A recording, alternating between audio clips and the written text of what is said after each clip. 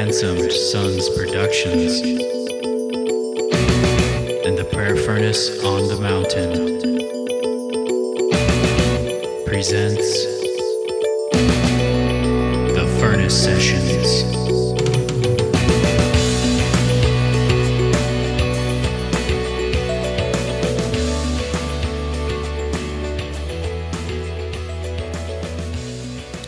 Welcome back to the Furnace Sessions. We are talking about steadfast love.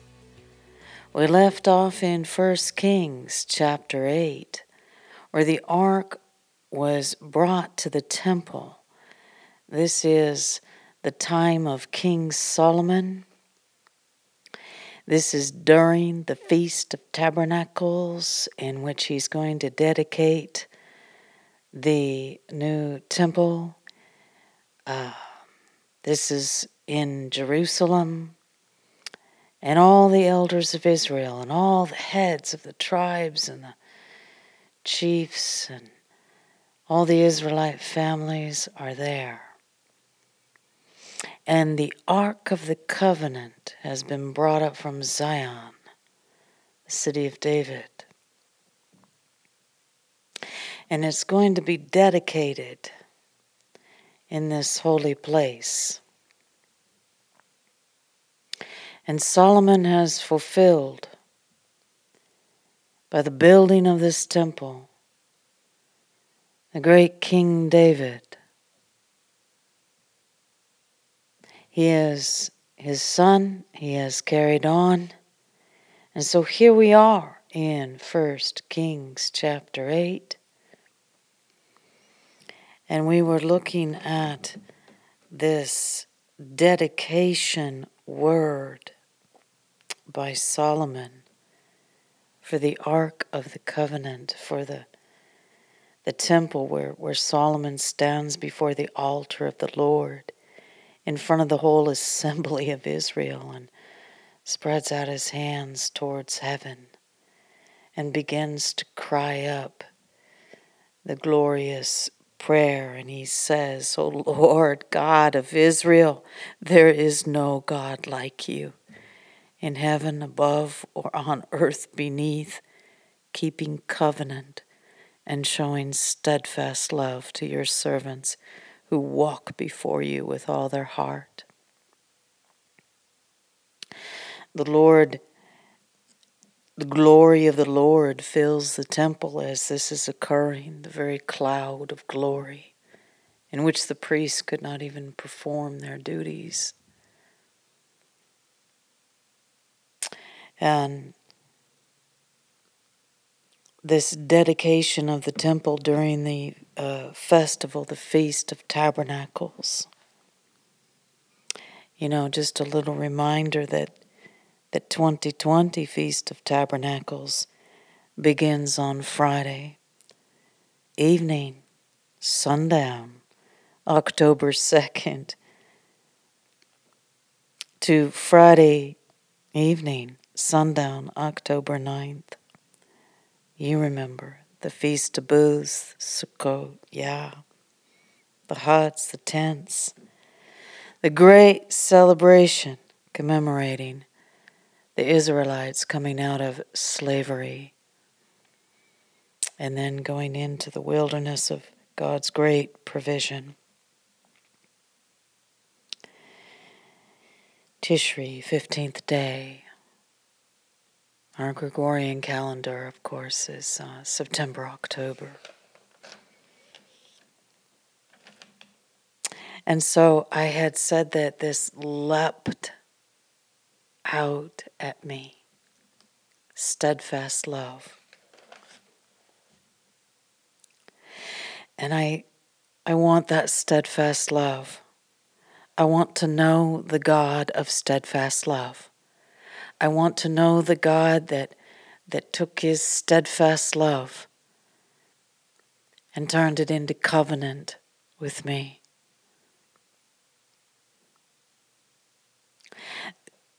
Where he has granted me life and steadfast love And with his care has preserved my spirit, just like Job said in the Bible in chapter 10, verse 12. My Lord has granted me life and steadfast love. And this steadfast love, steadfast, is unwavering. It's faithful and firmly fixed in place. It's immovable. It's not subject to change. It's not a man who lies, meaning a human being. It's constant and staunch and resolute, and it stays, and it's rooted and grounded and fixed and established. It's constant and steady and unswerving. This steadfast love, that is the very glue, the substance, I should say, that adheres and keeps the covenant together. What was in that ark? In the most holy place, that beautiful ark of the covenant, it was those stone tablets that Moses, received the law of God on Mount Horeb. But then later, my Jesus says that he's going to write his laws, his love on my heart.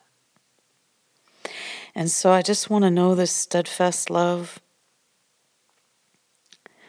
All I've ever known, all it seems like we human beings ever know, is sort of either interrupted love or weak love, uncertain love, unwavering love, broken covenants. We fail so miserably in the arena of love. And so I want to know this steadfast love. And I know that his love is, that the love of Jesus, the love of God, is bound within himself and flows out of his divine nature. It flows out of him. It does not flow out of a man. It does not flow out of a woman. It does not flow. It flows out of him. And the covenant that he made and the promise that he made, the faithfulness of that covenant, only believe. Come into that covenant with him. It's an outward expression. It's an expression of this steadfast love. And so this redeeming love, that despite the sinful rebellion of God's people, despite my sinful rebellion, I am rescued from judgment and reconciled through God's work of salvation, where he marked the work in his blood on the cross because he so loved.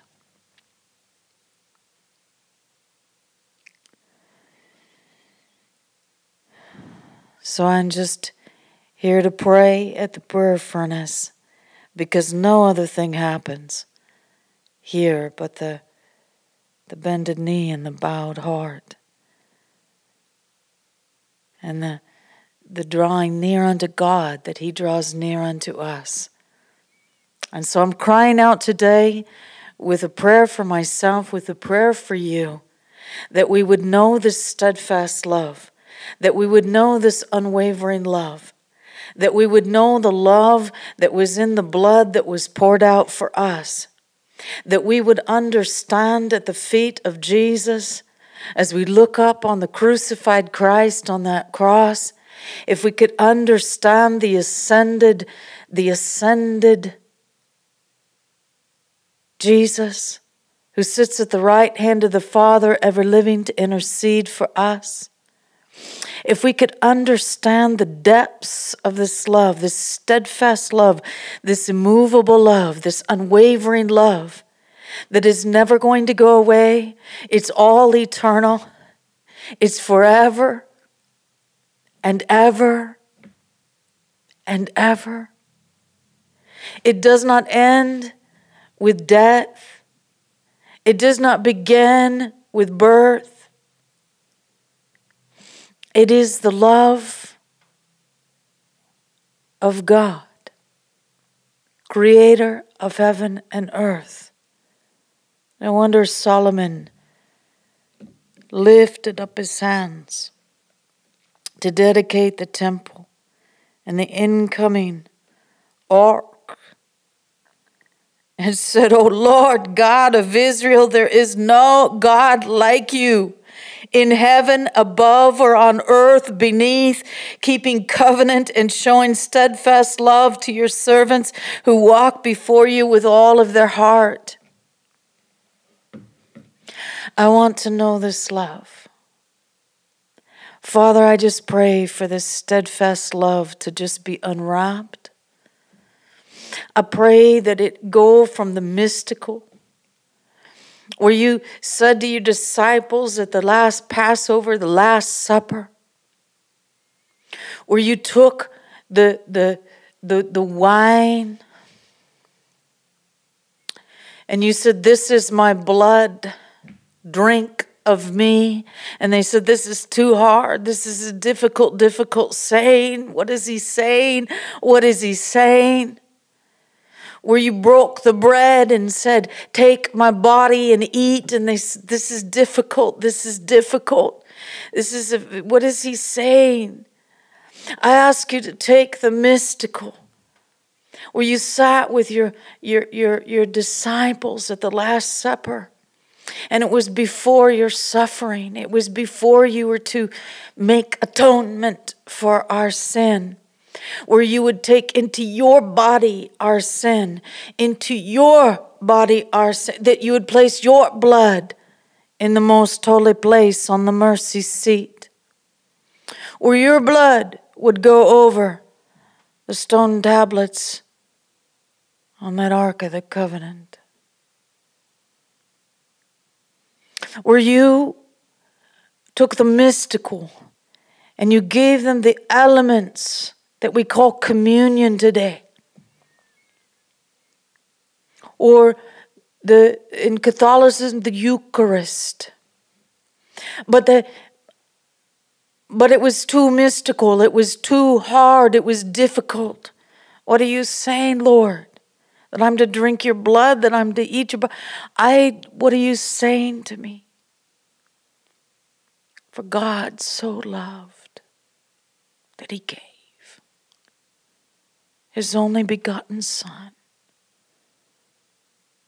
as a sacrifice for my sins, that whosoever would believe. So I pray, Lord, that you would unwrap the mystical of the steadfast love of God. I pray that the steadfast love that birthed the covenant of faithfulness. And we are covenant breakers, God. I'm a covenant breaker. You have a covenant that is coming from the steadfast love that stays, that is constant, that is immovable, that is firmly fixed in place for all eternity. And I pray, God, in this prayer furnace on the mountain, let us know the steadfast love more than ever before in this earth, in every people, every tongue, every tribe, every color, every man, every woman, every child. Let us know this steadfast love. I am desperate for this steadfast love.